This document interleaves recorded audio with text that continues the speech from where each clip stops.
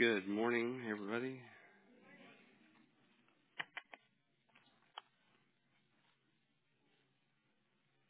We're going to start off how about we start off at the beginning? Genesis 1.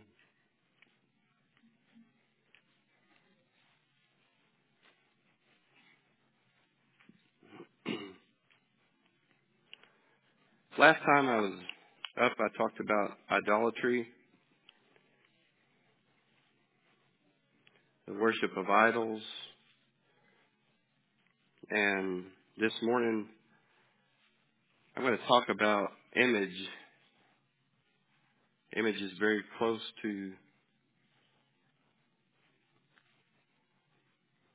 idol worship in some way because sometimes some of the idols use the same, that's referred in the Hebrew, uses the same word as image.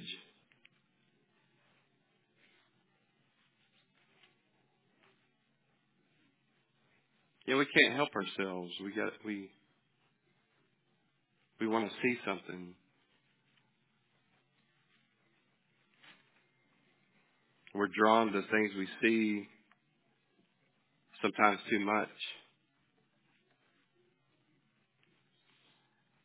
Especially in our culture today, many times we'll make an idol out of somebody, a person, sometimes ourselves even. And we're surrounded by images. Almost everybody has a smartphone. If you take images, we're so much focused on our image, are we not? Much of the advertising is aimed at us in the image to make us feel like we got to look a certain way in order to be loved or liked or just to be.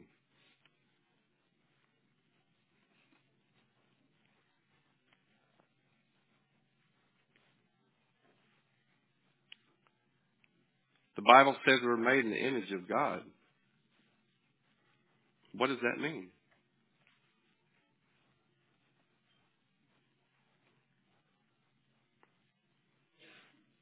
Does it mean we are God?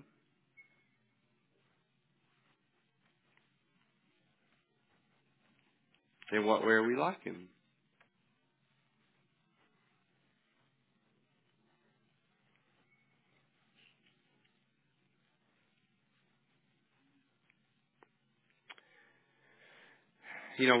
We looked at last time a lot about worship because we bow to what we worship. We serve that thing, whether it's God or something else or ourselves. It's so easy for us to be drawn to what we can see, to worship something that we can see. Isn't it interesting that you can't see God? And the Bible talks about He has no form. Then you say, well, Jesus had a form. He was a man. Can you see Him?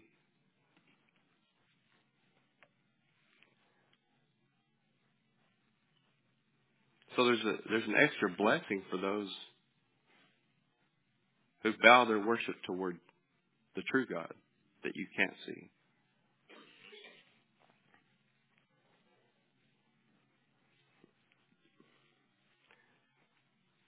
What the truth is, what is seen is really a shadow of the reality. The type may not be an exact representation, but it's definitely less than the true thing. But we kind of get those things backwards. So The word for image in Hebrew is tselem, and in the Greek it comes across as icon.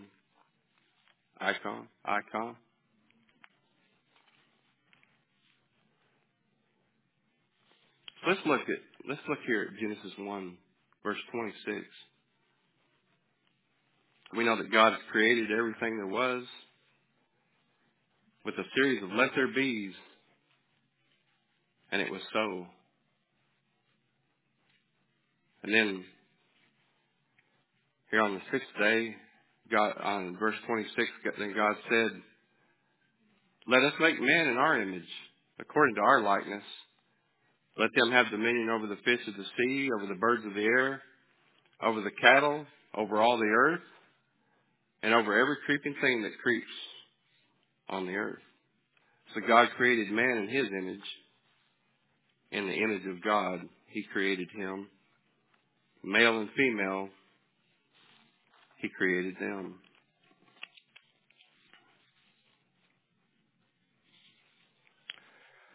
So that word, let's start off with that word image. It can mean statue, idol. Of course, here it's image, figure, replica, or likeness. And the sense is, it's a model, a representation. It's a physical representation of something regardless of the material it's made from. There's another word there, likeness, the word demut. It could be model, shape, or likeness. So what is God like?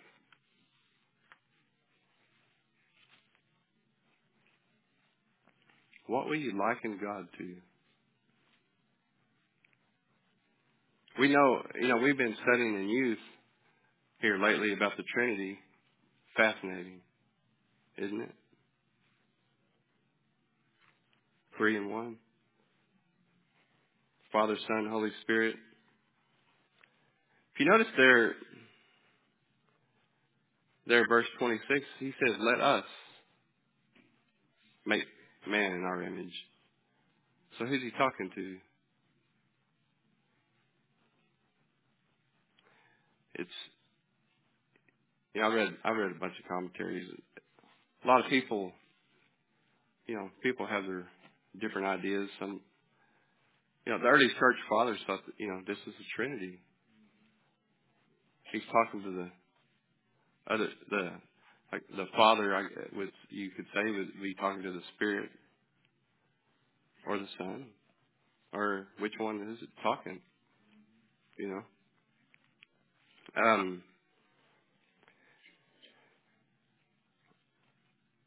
So let us make man.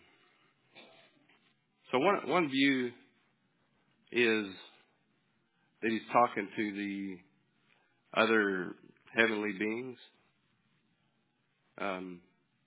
If you read Job, it talks about in 38, where were you when I created everything? He talks about in there that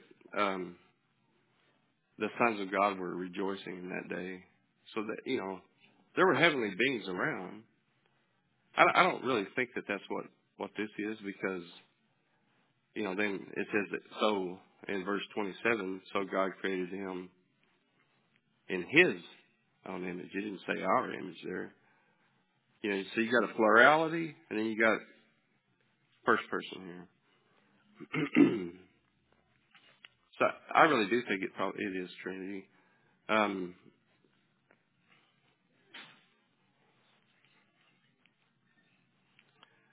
So why did, if you notice here, God made man to have dominion over the earth, over the things that God created, the animals, the land. So that was the purpose of man.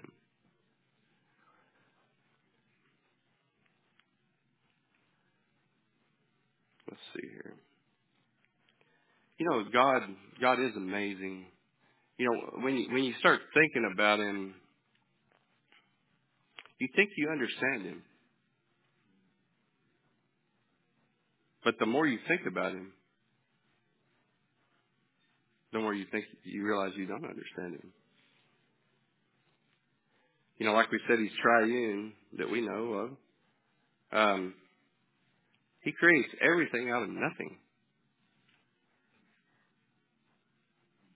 Now, my mind starts to swirl there when I think, well, what was nothing? I mean, you know, to me, there's always been something, because that's the only way I can think, right? Because, you know, and it's pretty wild. There's been, you know, several thousand years of mankind, of our existence. Yet, I only know 50 years of it. But it seems like I've been here forever, you know? But then, you know, I realize there's going to be a day when in this life I am no more.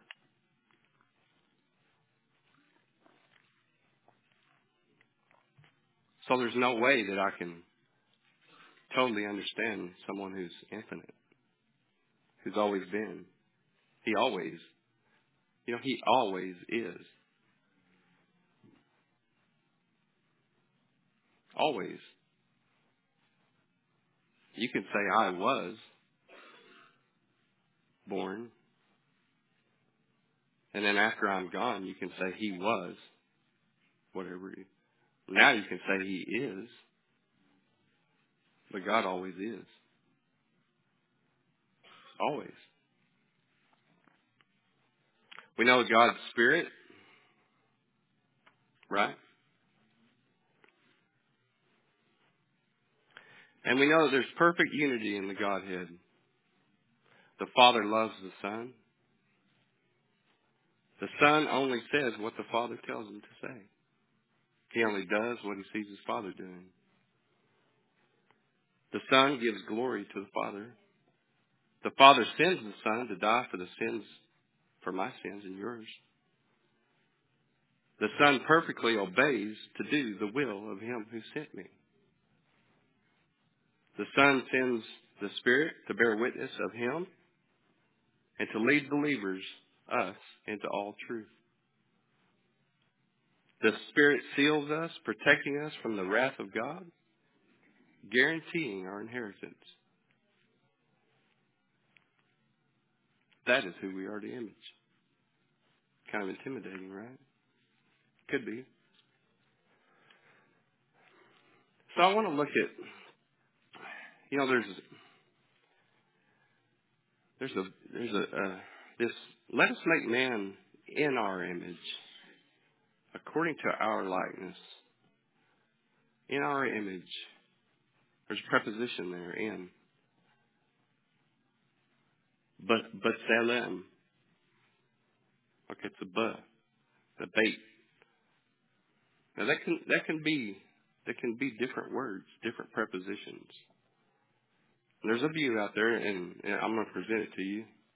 You know, I'm not saying it's totally right or anything, but it makes sense to me.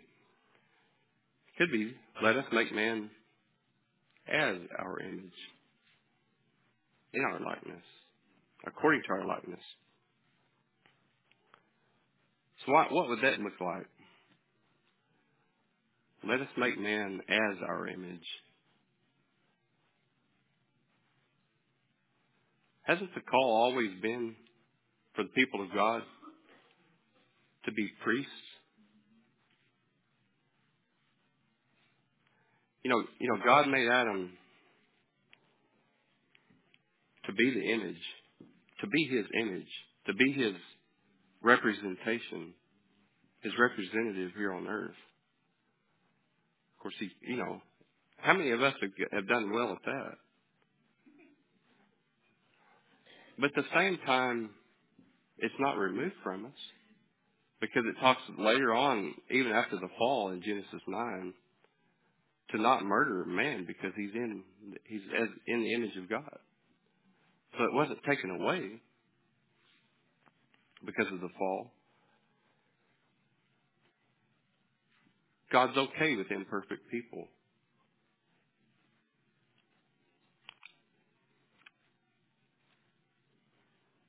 At least in this life.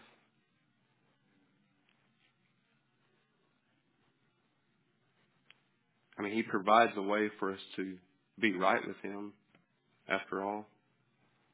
He allows us to live. I mean, how many of us deserve the next breath? No? So, So Adam was to have dominion over everything as a priest and a king to rule.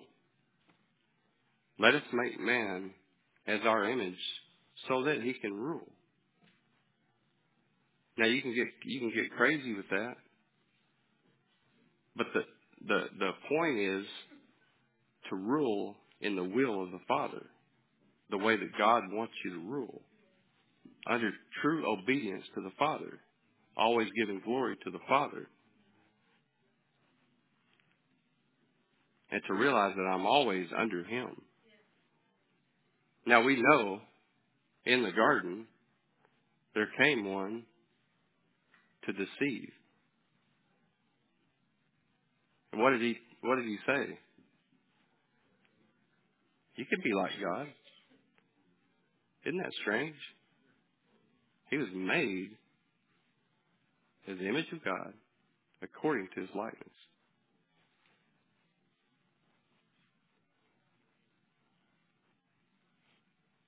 How many of us are tempted every day to be like God?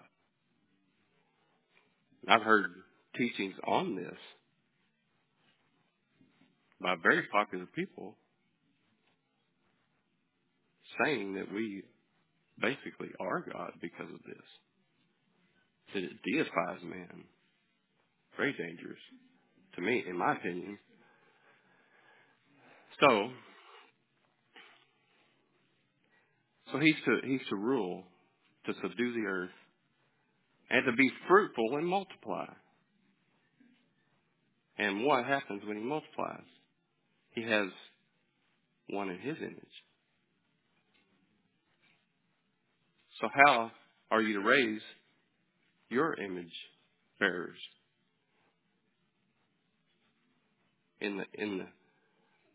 you want them to glorify God? The idea is to fill the earth with God imagers. We've really messed that one up, haven't we?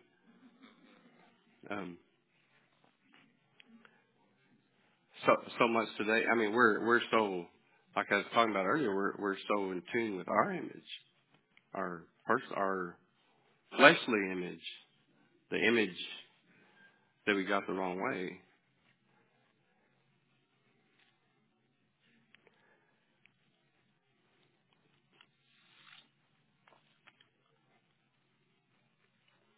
So let's go on here. What is God like? Let's look a little more. Let's look at Isaiah 40.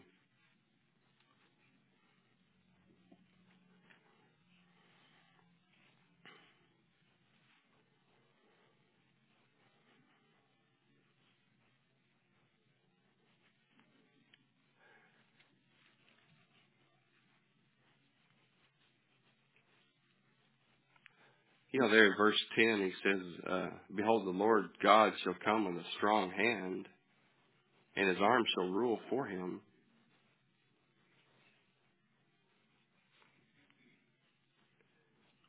A strong hand.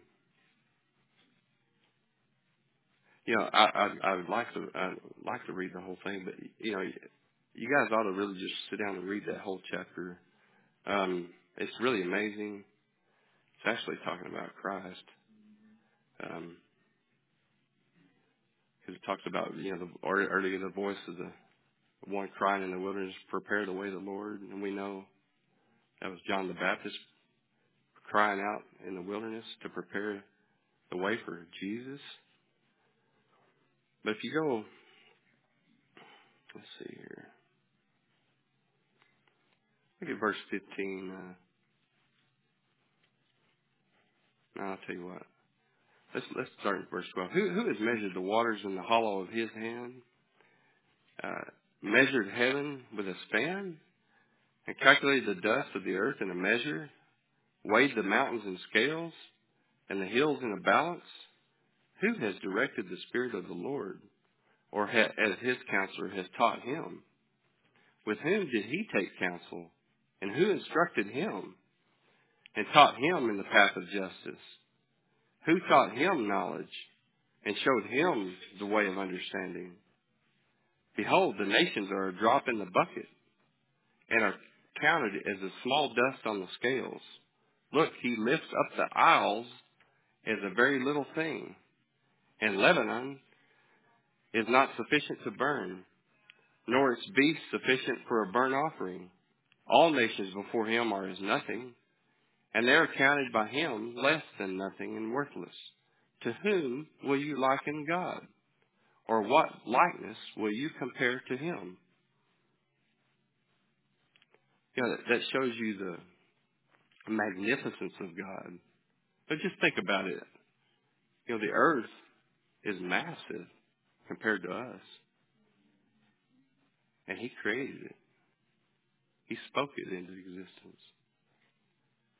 And then there's the stars in the sky. Some of the stars are huge. And he talks about how he could just lift up isles like they're a very little thing. It shows you the amazing awesomeness of God. Things that we wouldn't even think about because there's no way that we could even dream about doing that. How much can you move? How much weight can you move? When you were a man, I mean, you know, young and strong. All of it. Okay, there you go.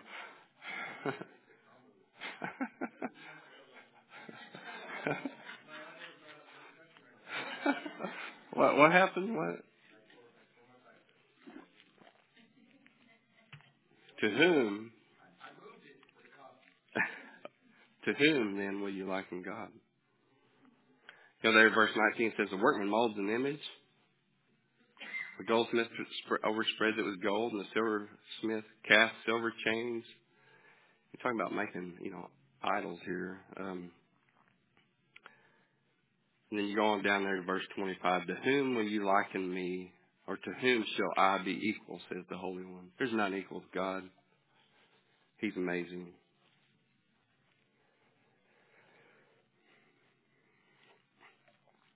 So, you know, that shows you how, a little bit of how vast he is. Let's look at Deuteronomy 4. What else is God like? Deuteronomy 4.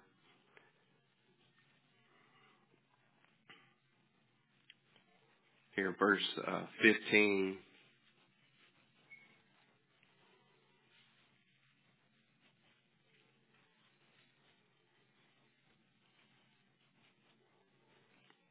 Of course, you know, this is after what they saw at Sinai, the mountain, the quaking, and the fire, and the smoke, and thunder, and lightning, and clouds, and the God coming down. Verse 15, you know, he's telling the people here, take careful heed to yourselves, for you saw no form when the Lord spoke to you at Horeb or Sinai, out of the midst of the fire, lest you act corruptly and make for yourselves a carved image in the form of any figure, the likeness of male or female, the likeness of any animal that is on the earth, or likeness of any winged bird that flies in the air, the likeness of anything that creeps on the ground, or likeness of any fish that is in the water beneath the earth. And take heed lest you lift your eyes to heaven, and when you see the sun, the moon, and the stars, all the hosts of heaven, you feel driven to worship them and serve them, which the Lord your God has given to all the peoples under the whole heaven as a heritage. So you saw no form, he says.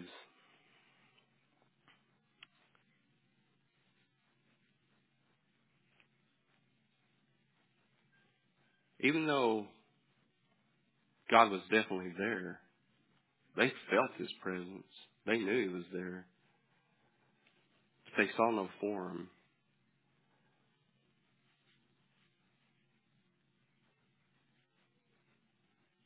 It's just amazing to me that why He even has to say to not form any kind of figure like anything that God had created. You know, that word for image, that tselem, you know, in the Hebrew, there's, to my knowledge, you know, all the words have a root of 3 consonants. And that tselem is the tzadi lamed mem is the root. And let me pull that up here. That root means to chop off, hew, cut, or to carve. You know, there's all kinds of places in the Scripture where, you know, there was time, like with I believe with the altar, like the stone, you know, the things it was made of, it couldn't be hewn. You know, it couldn't be altered by man, not made by the hands of men. But yet, our temptation is to hew something, to make it. Yeah, you know, when you make something, you pour a lot of time into it. And Dwayne, I think, would know probably as much as anybody with the what he can make. It's fascinating. All the detail he can put in that little knife, you know. And to me, you know, if I could do something like he can do, I'd have to watch myself because it's fascinating. You know, you can take your heart, you know, because it's so intricately done. And, you know, guys, you know, we can do that with sports cars, whatever, you know, the sky's the limit because, you know, God can create out of nothing.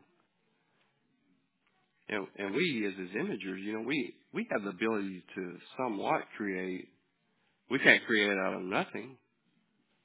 We can create. We can be creative with what He's made, right?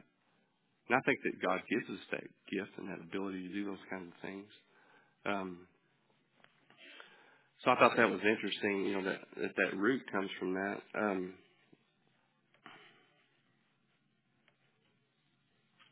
So if you see no form, how do you image something like that?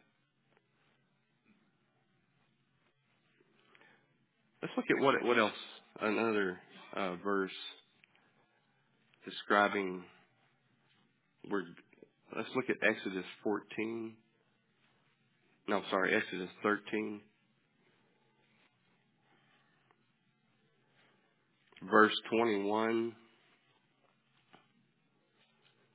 You know, when God was leading Israel out of Egypt.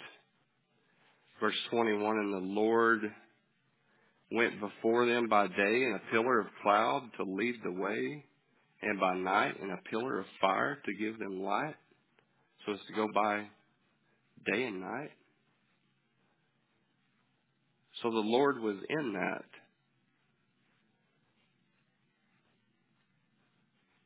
He was in the cloud. He went before them by day in the pillar of cloud, and by night in the pillar of fire. It's kind of interesting that God can be in something like that. But you know, like in Revelation and stuff, when it describes His throne, there's a rainbow, there's a sea of glass, there's all kinds of things that are He made it all. Let's look at another. Let's go back to Exodus 3. Very interesting. You know, Moses at the burning bush.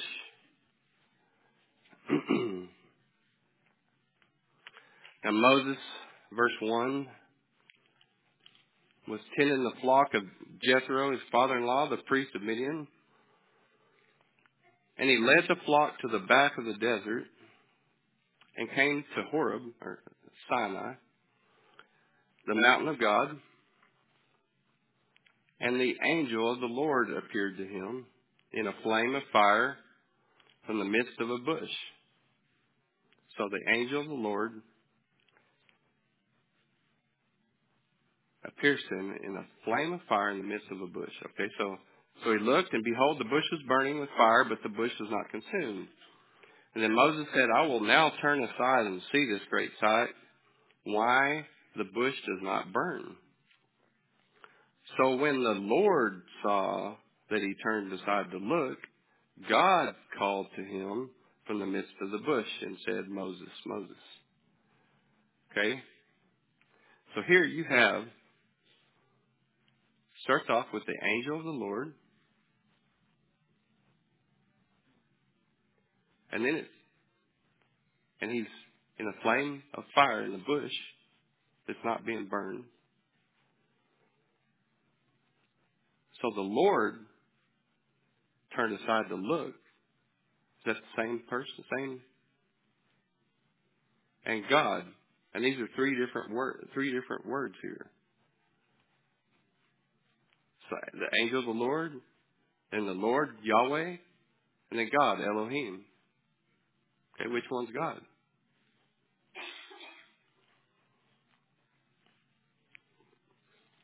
You know, God can, we saw that he can be in the pillar of fire or the pillar of cloud. He can be in this burning bush. We know that he talked to someone through a donkey. Is there anything he can't do?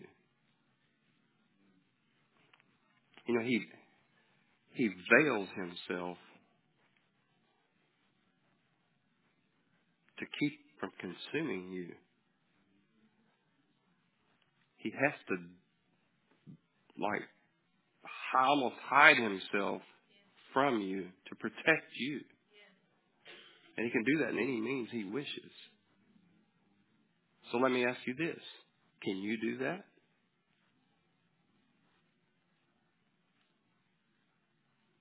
The answer should be no.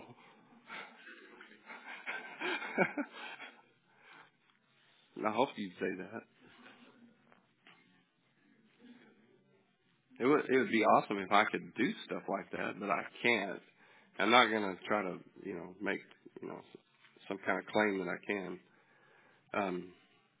But isn't it interesting that some people would almost think that they can have equality with God because of Genesis 1:26?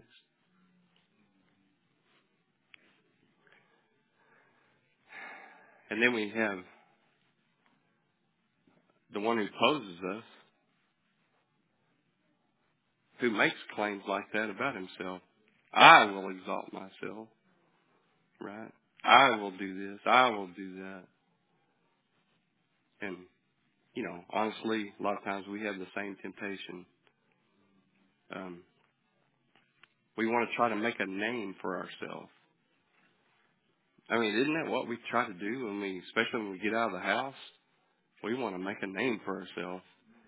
And, it's kind of it's tied to our image. We think it's tied to our success. We have to prove ourselves. We got to get our name out there.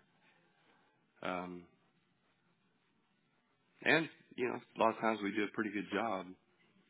As you get known more and more, people use you more and you become more successful, all that. And that's okay if you keep it, your boundaries right, your allegiance right to God.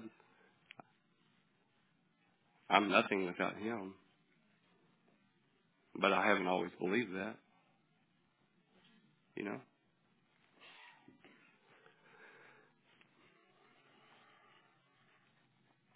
So,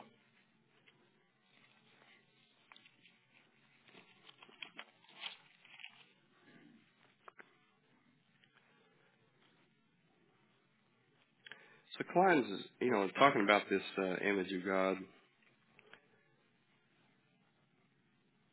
and God, rather than enforcing the idea that God inherently possesses physical form, when Yahweh appears to men in human form, there's no suggestion that this form is anything but a temporary manifestation, right?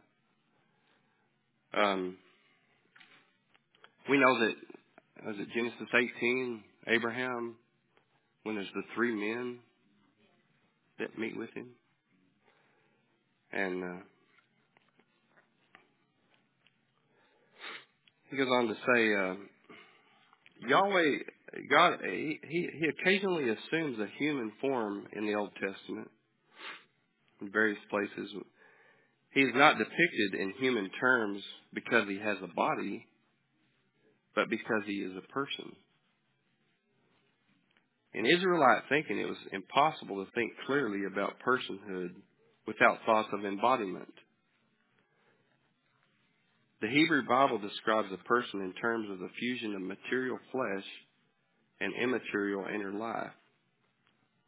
There's all kinds of verses where God talks about, my hand, an outstretched arm, body language.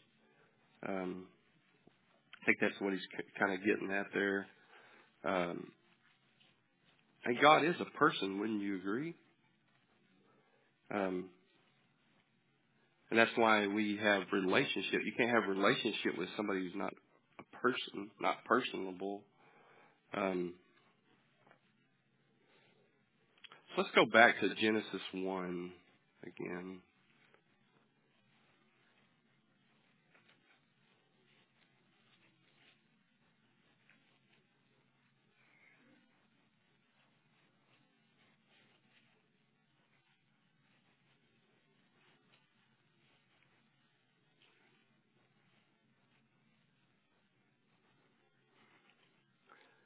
So 126, let us make man in our image, according to our likeness, and let them have dominion.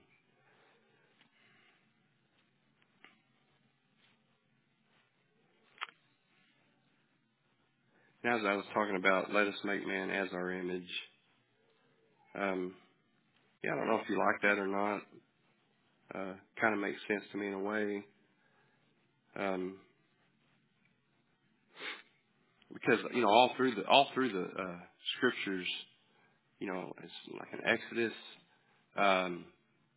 he brought them out, to where they could be kings and priests. And New Testamentally speaking, same thing, where we could be kings and priests of our God.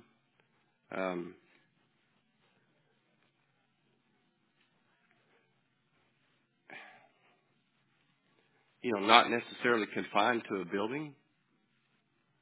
As Christians, we are the temple of the Holy Spirit. God lives in us, and we all engage society, other people made in the image of God, and it's our duty to be kings and priests, no matter where we are, to our God, to image Him to other people, to spread the gospel of what God has done for us. That's our purpose, right? An image, we're representatives of God. And as with anything else, if you had a business, you had people working for you, would you want people, I don't know how to say it. You want people to represent you well, right? Because what's going to happen if they don't? It's going to come back and mess your image up. So we should. That's the same for us as the image of God. to represent Him well. Not as perfect, but to always point to Him. To avoid, as hard as it may be at times, to avoid pointing the glory to myself, but to reflect His glory. Right? Very, very hard to do sometimes. Especially when you have a lot of people like, today, you have a lot of people following people. Can you imagine the amount of pressure when you have 1 million people following you? They like what you say, the way you look, all these things. How intense is that pressure? Because, and I don't envy those guys at all, because, man, you're going to fail one of these days, and everybody's going to know it, and at the same time, when you have that many people following you, I would think it's really hard not to be high and lifted up, right? And to draw the glory to yourself. Anyway, so, I thank God I'm just kind of under the carpet somewhere or something, where nobody sees me. So let's look,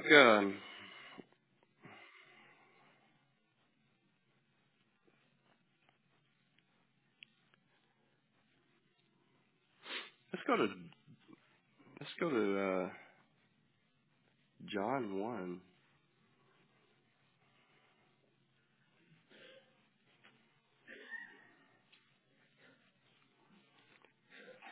Kind of take the pressure off of Adam here.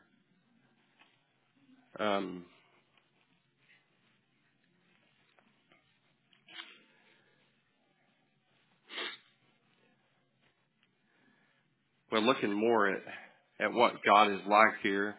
John 1:1, we all know this. In the beginning was the Word, and the Word was with God, and the Word was God. He was in the beginning with God. All things were made through Him, and without Him nothing was made that was made. In Him was life, and that life was the light of men, and the light shined in the darkness, and the darkness did not comprehend it. So in the beginning, God created everything out of nothing. And here it says in the beginning was the Word. And that Word was with God, and the Word was God, and He was in the beginning with God. And we know, a few verses later it says, and the Word became flesh and dwelt among us. And we know that is Jesus. So we know that God is Spirit. It talks about Him having no form. It talks about, we've looked at how He can take any form to make Himself known to you, to talk, to give a message, and veil Himself. But here we see that the Word that created all becomes a man. So we know that is Jesus. So did He exist before He became a man? According to the Scripture, yes, He did. So did He have a body before He became a man? Was He the Son before He became a man? I think so. So where was He? Anyway, I mean, you can keep going in your mind and thinking about these things. And I think eventually you get to the point where you can't answer the question, and that's okay. I think. Um,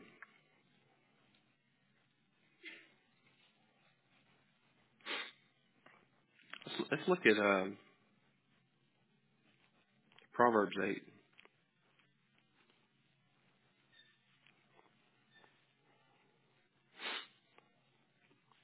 I love this chapter talking about wisdom.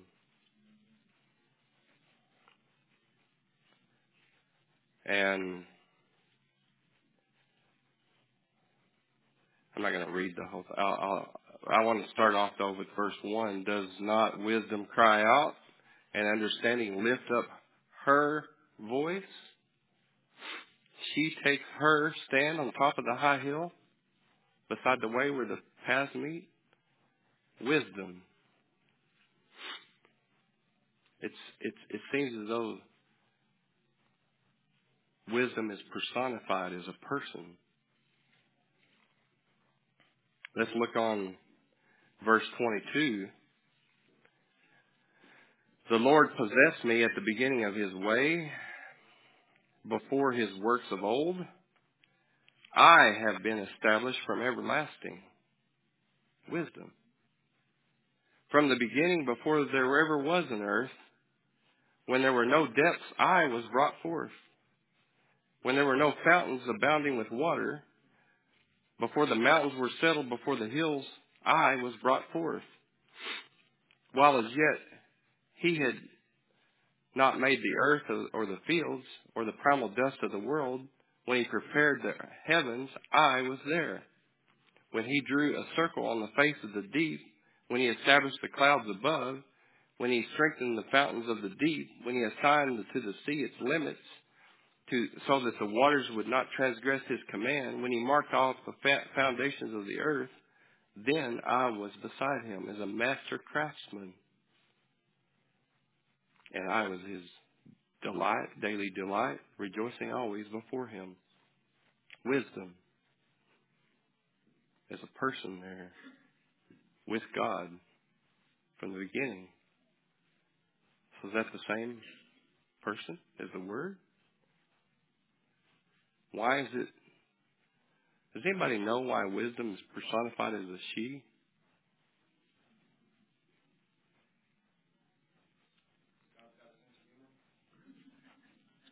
I think he does. See, in Hebrew, it's a lot like some of the other languages. You have masculine terms and feminine terms. Wisdom is feminine. That's why it's personified as she. I don't know if you knew that. I didn't know that till lately. Wisdom is a feminine word in Hebrew. Like like Spanish has feminine, right, and masculine words. That means the pronouns associated with wisdom in this context will always be feminine because wisdom is feminine word, not necessarily a feminine person. Does that make sense?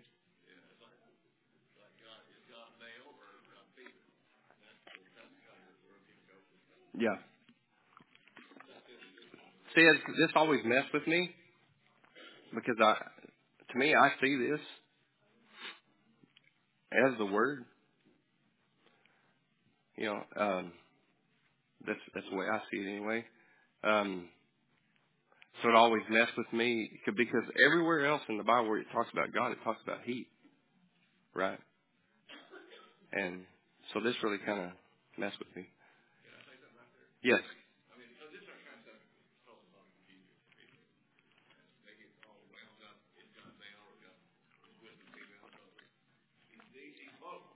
Right.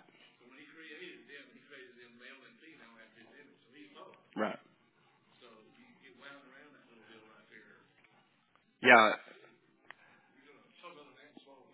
Yeah. Yeah. So anyway, but that's why that helps me. Like you say, Jesus talked about there's not marriage in heaven. And so like, did he say there's no female? I don't remember if he. Anyway, um, so what time is it? Okay.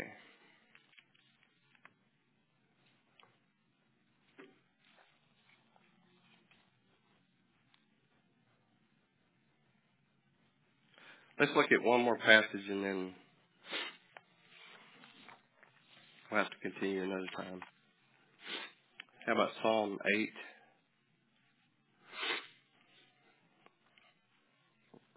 I didn't even get past the first point here.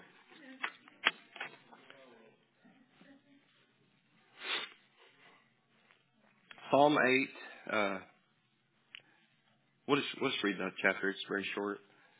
Verse 1, O Lord, our Lord, how excellent is your name in all the earth, who have set your glory above the heavens.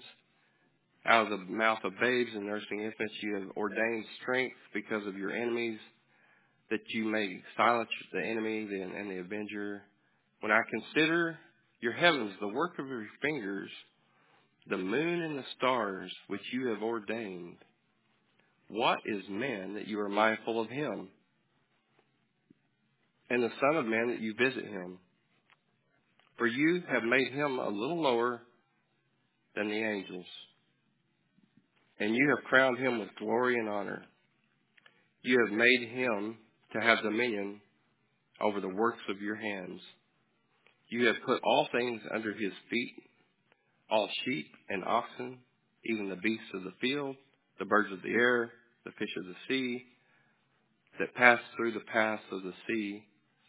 O Lord, O our Lord, how excellent is your name in all the earth. So we see here kind of a commentary on the creation of man and how he was created a little lower than the heavenly beings, and he was crowned with glory and honor, and how he was given dominion over all the things. And where I was going to transition here is, you can see Adam in this, man in this, but that's a shadow of the man that was to come. One that was to come who would have dominion over everything as a man. He'd come as a man, and he'd fix everything.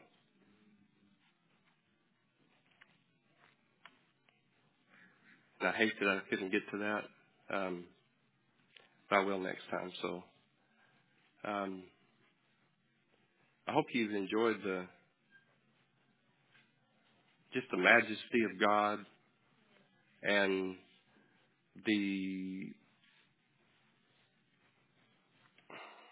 how he makes us a part of his creation, to have dominion, to be a part.